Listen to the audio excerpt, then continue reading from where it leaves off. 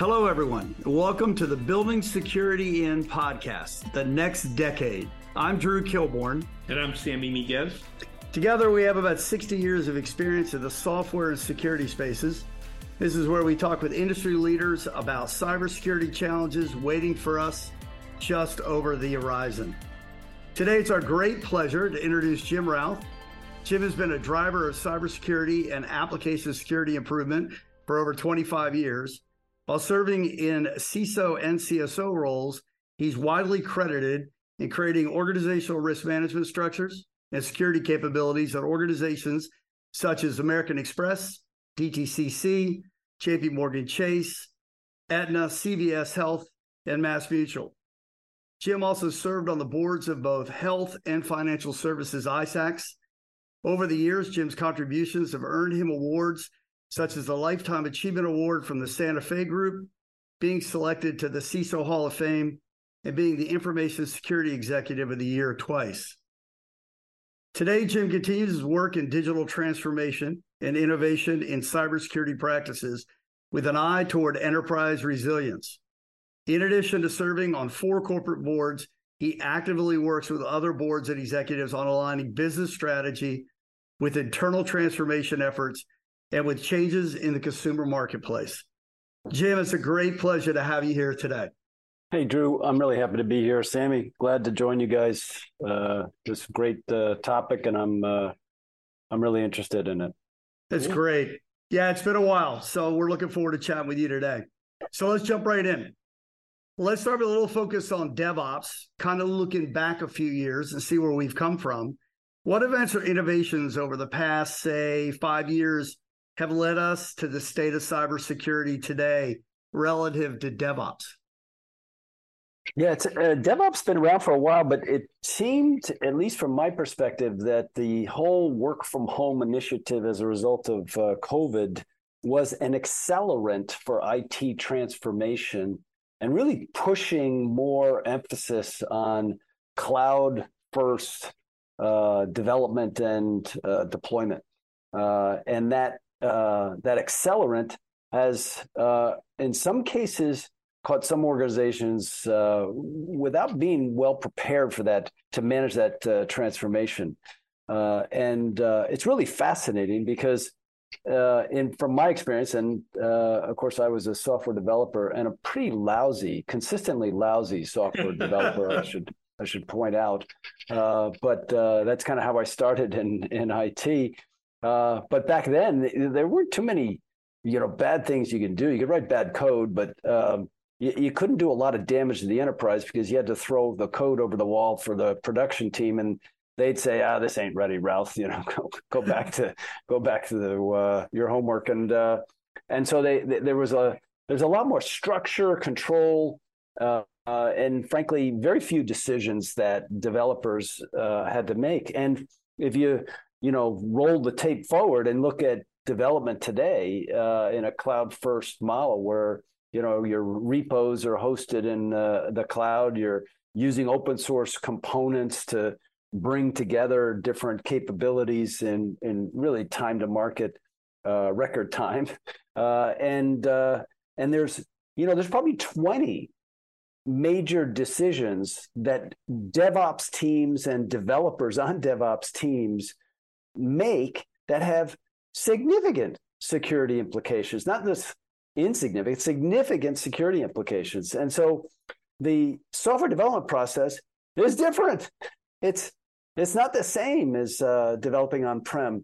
Unfortunately, the software security control capabilities are largely originated and developed for on-prem.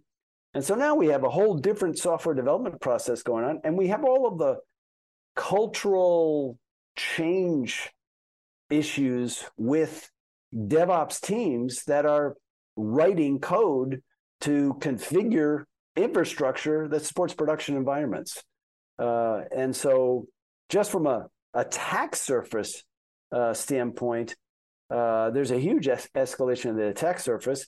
And we as cybersecurity professionals, we have to retool some of our skills and capabilities to be able to keep up and manage resilience in this kind of environment. And it's not easy. Yeah, Jim, you mentioned a handful of things there that are each, a half hour conversation. I want to focus on one.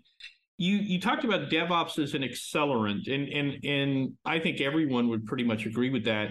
Um, but I think it's accelerated different parts of the organization in different ways.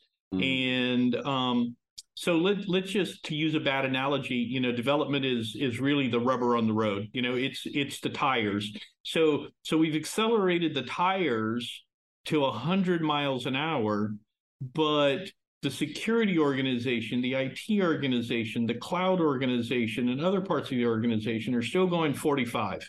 Mm. And so, what have you seen as the gap between the acceleration in dev and ops versus the acceleration in, let's just say, AppSec, container sec, cloud sec, et cetera? You know what I mean? I do. And because you introduced a metaphor, I'm going to try to do the same. I'm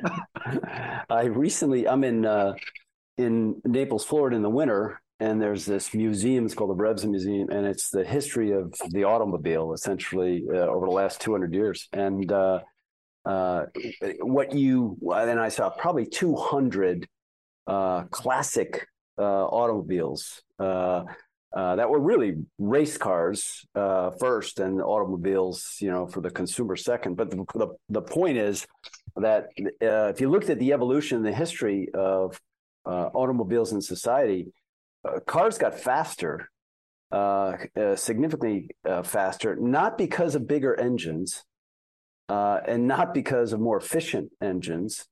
They got faster because the brakes got better. Yeah. And the reason I point that out is like DevOps is kind of like running a fast race car, a hyped up turbocharged engine driven car. But the brakes are kind of not really thought about. And so you have to brake sooner as you go into the turn so you don't crash the car. And even if you can accelerate faster coming out of the turn, you're still wasting a lot of time. If you have better brakes, you'd actually, the car would be going around the racetrack a lot faster. And so with DevOps is, a race car without brakes. And it turns out that there's many, many more capabilities that developers have and resources in a cloud-first model, but the controls are lagging, and the controls have to be fundamental to supporting what I believe is, one of the places that people get lost in an organization. It's accountability, and from my perspective, whoever builds software, doesn't matter what their title is, doesn't matter where they report in the organization, doesn't really matter who they are, but whoever builds software, creates software, or integrates software, they have an accountability and responsibility to do that in a quality way. And doing it in a quality way means resilience, and resilience means security. And so we need brakes for that, lightning fast race car. And in many cases, we don't have the brakes. That's great. I love that analogy, Jim. And I recall that you always said, as a CISO, my big solution to the problem is building a resilient engineering group, which always was interesting because typically the CISO doesn't own that group. So it becomes very influential from that perspective. So we've looked back a few years, kind of understand where we've come from. If you look 3 to 5 years in the future, where are we going? What are the biggest challenges in front of us? What are we going to have to do to continue to build secure software? Yeah, so if we look, history is a pretty good indicator of, patterns that may repeat themselves in the future, if you buy that premise, right? And so if we look back at the acceleration of the IT transformation process and the proliferation of capability that's at the hands of the developers today, and then say, okay, what's going to be different, 5 years from now, or as we continue to evolve. And I think what's going to happen is that there's going to be a more democratic way for DevOps, dev people to function in an enterprise and create software. So I think creating software is going to get easier. The tools to create software is going to get more sophisticated, but the level of skill required may actually go down. Like we all maybe producing software, like speaking through an oral interface, like Siri, build me this, capability. And so building software or creating software in terms of identifying the functionality that you want and just saying, build me something that works, and then trying it out and iterating, that's going to be the evolution. And there's just going to be more and more tools and capabilities to kind of enable that as we go through in the next several years. So I still talk to CISOs today that assure me that they have full responsibility for making sure that software that's created doesn't have any security defects in it.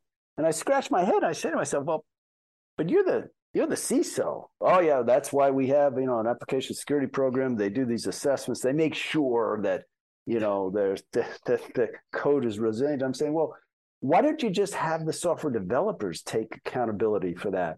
And why don't you figure out a way to give them the tooling necessary for allowing them to own the responsibility of building quality software? Oh, no, they're not up to that. Of course, all they care about is producing software. They don't care about resiliency or security. And so the security team has to do that.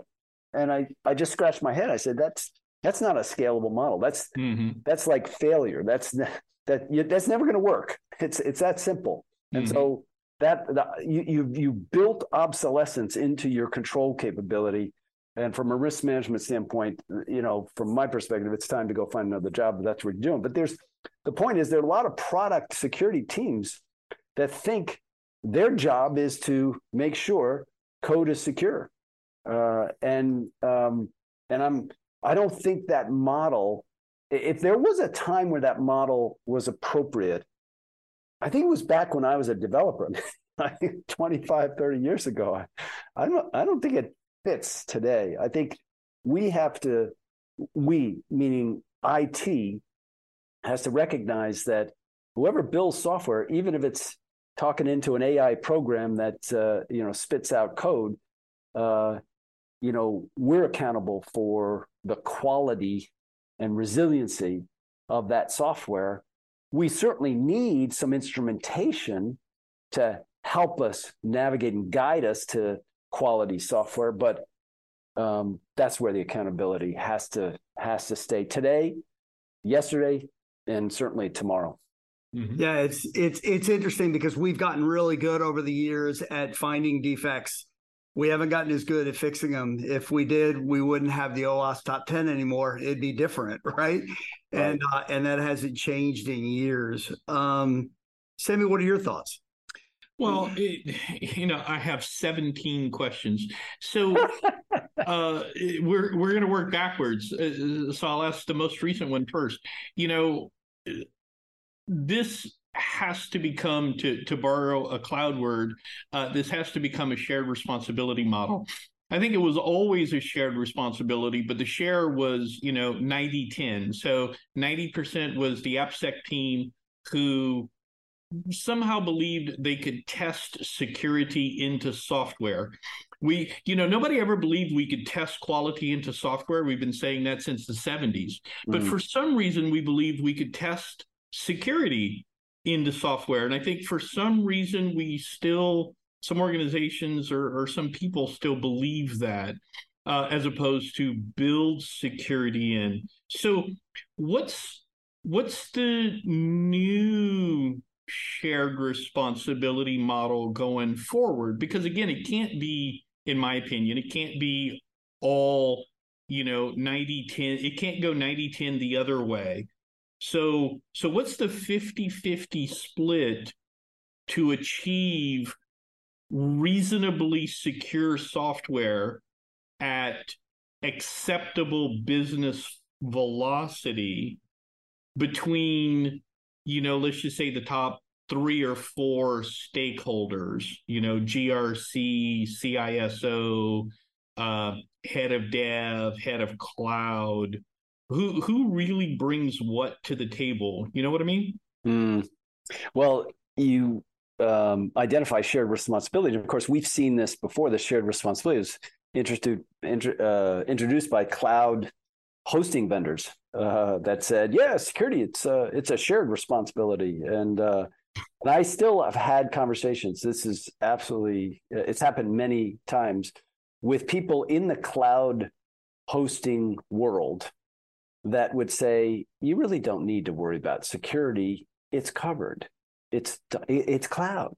It's secure. It's secured by design or default or whatever." And Magic of course, pixie dust.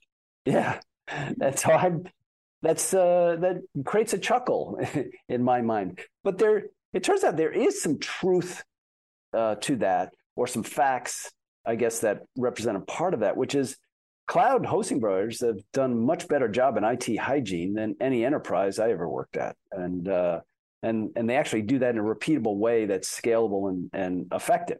And so, in some respects, you can say, okay, I have a relationship with AWS as an example, and so I'm going to count on AWS to make sure that they manage all the security vulnerabilities having to do with hardware, and they they have the infrastructure that hosting solution covered, and they do a good job of that, and that's their responsibility, and they are very quick to point out what my responsibility is.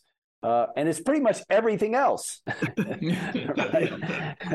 And so that's a shared responsibility model. So there certainly is some precedent for that. But I would say that the difference is in a software, accountability model. Yeah, Sammy, you're absolutely right. There is shared responsibility between the CISO or the cybersecurity team or the product security team and the DevOps teams and the developers. But I think similar to the cloud security model, the ratio of responsibility still rests largely on the DevOps and developers. Is there some things that the product security team take accountability for? Absolutely. So is it accurate to say there's shared responsibility? Absolutely. Mm-hmm. But I don't know what the percentage is, but the majority of the responsibility still, I think, has to be in the DevOps developer world. So what is in over the next couple of years, and I think we all have our own answer. I'm interested in yours.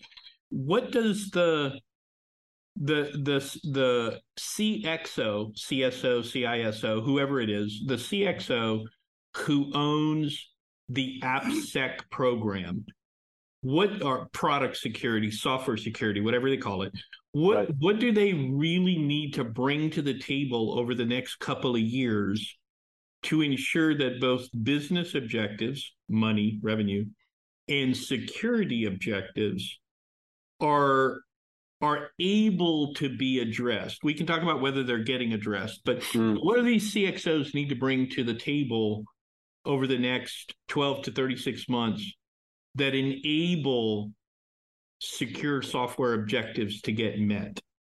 I mentioned earlier that developers today make 20 major decisions that have huge security implications. And some of the examples are like a developer or DevOps team member will decide what level of encryption to use in the data in both the test or build process and the production environment, right? And they may decide the firewall configuration, and they may decide the authentication requirements.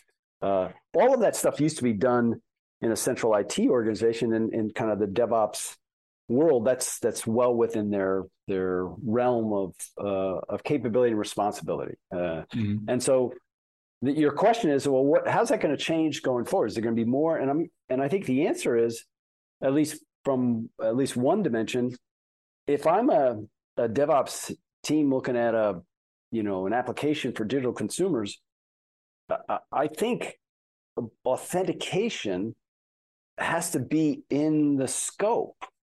And I think in two ways. One is the work or employee authentication, which is the DevOps team members and whoever's acting as the administrator, and whoever, as a privileged user, you're going to have to think about, well, what's the right level of authentication? Because if somebody compromises our repos and injects anything into the build process, we're toast. So, so all of a sudden, authentication never was part of the BSIM model, and never was part of software development. And all of a sudden today, I think it has to be. I think at least for the repos and maybe even the cloud accounts, authentication has to be considered, and data encryption and secrets management has to be considered.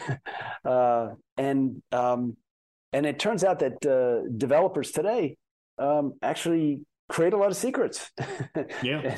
Right? Yeah. Because the environment's not stood up for them, they're building it. And so authentication, secrets management, maybe even privileged access management, all of a sudden, I think, are now part of application security. And I don't think any of us would have dreamed that up 10 years ago. Yeah. No, definitely not. Right. And we saw that last year. It got a few people in trouble. But it does definitely extend that model of what the development teams are responsible for and how they have to start protecting software and different ways you can get in trouble. It is pretty interesting. Yeah. So, Jim, there's one thing I have to point this out. It was probably one of Sammy's 17 questions that he didn't get to. So I'm just going to give him a little bit of a break here and say that, we've seen, in terms of IT evolution, we've seen AI and specifically machine learning algorithms fundamentally change how we use data science pervasively across an enterprise today. And it's also permeating cybersecurity.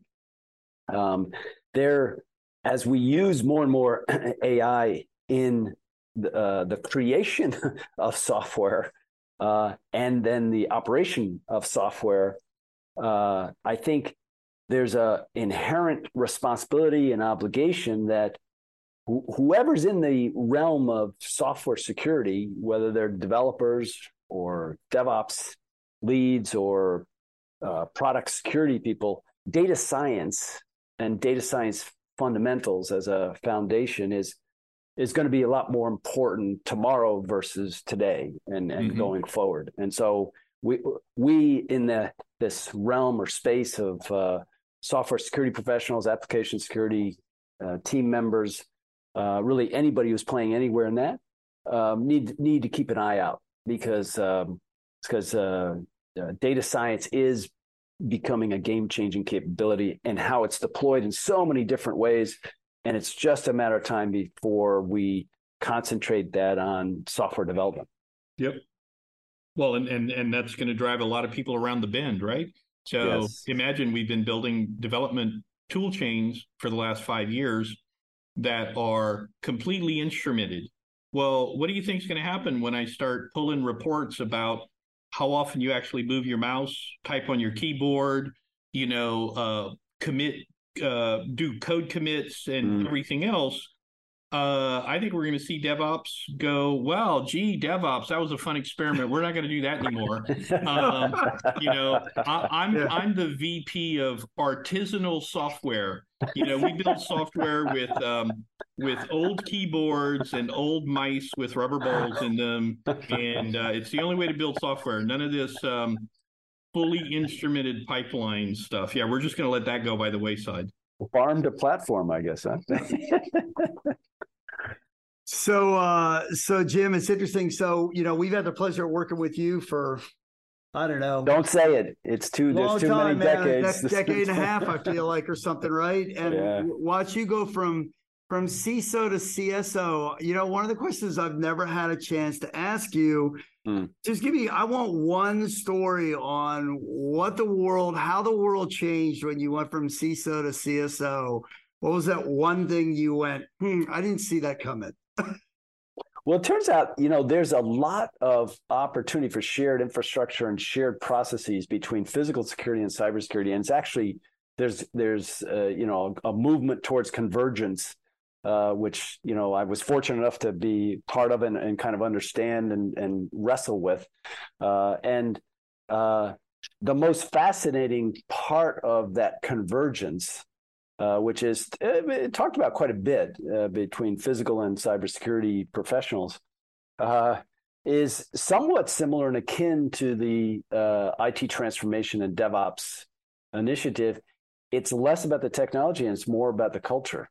And it turns out that physical security people can be just as effective at cybersecurity as cybersecurity people that grew up through the technical ranks. But the fundamental difference is there's a set of cultural norms and behaviors. For example, if I'm in physical security and I worked in any law enforcement agency of any kind, and even many military police, branches, what I was taught, both overtly and kind of just through practice and sharing of practice, I was taught not to record information.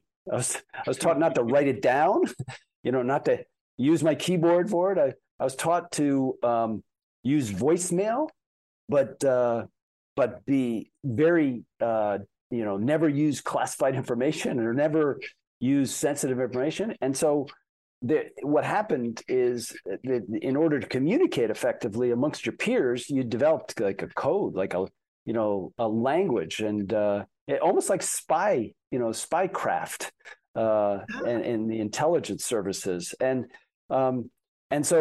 these are norms and behaviors. And of course, you if I just describe that and say, how does that apply to IT professionals? The answer is not, just the opposite. We're taught as IT professionals to write everything down, or use our keyboard, or document the notes, and and it's totally different. And that's where the challenge is in a conversion of cybersecurity and physical security. That's the hardest challenge. It's the people issues, the soft stuff. It's how do you deal with the different cultures, and there's no easy way to do that. It's hard, and the infrastructure synergy and the incident response reuse, that's the easy part. The third party governance, that's all the easy part. The hard part is all about people and culture and behavior. Yeah, I mean, we've been fighting that battle for a lot of years, right? So that's pretty interesting. It was kind of interesting to kind of see the difference between those roles and how they kind of come together. So, I mean, you've had a legendary career without a doubt. I mean, what motivates you to get up every day and keep doing this and keep living this cyber dream that we're all in? Yeah, well, I have to introduce a little bit of reality here in that I am totally liberated in my current role because I'm no longer an active operational CISO. I still have a CISO title. I do a little bit of work for a company called Transmit, but it's few and far between. And I'm liberated because I get to, work with people I like you guys. I get to do the kind of work that I like to do, and I work when I want. And so that's my definition of retirement. And but I don't want to pretend that I'm still, an expert in enterprise protection on a 7x24 basis, because what I've learned, and I didn't really realize it for the 20 years I was in it, but I used to think of myself as having, pretty good way of balancing work-life balance, but not really, because the way your mind works, like I'd be, on the weekend talking to someone, they'd say, yeah, that was pretty scary when that I just read about that. And in the back of my mind, I'd say, ooh, what are they talking about? I need to know. I need to know now. Right?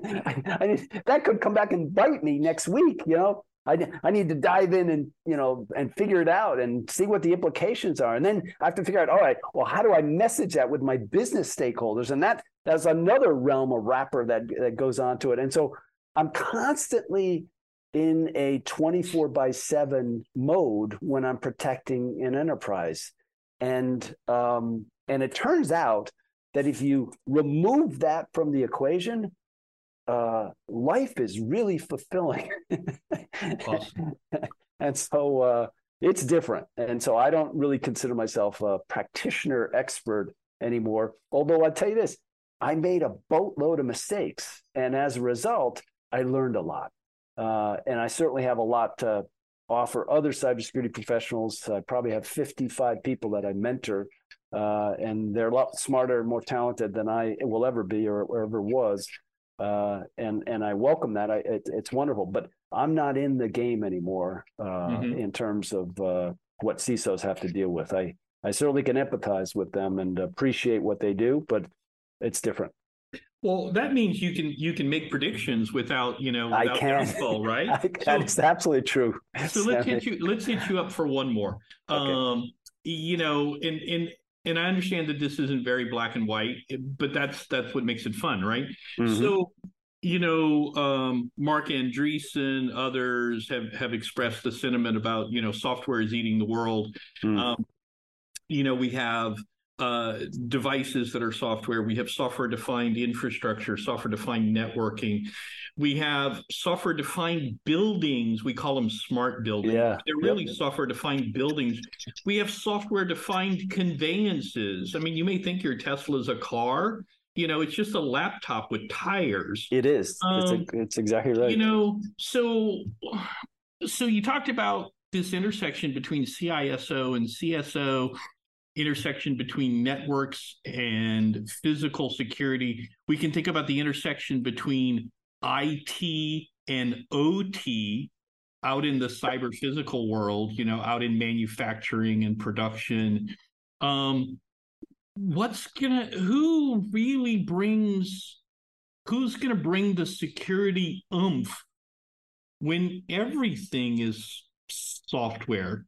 You call HR and it's a bot. You call customer service and it's AI. You walk into a building and you have to wait for it to boot, before you can sit at your desk. I mean, what the heck? What's going on?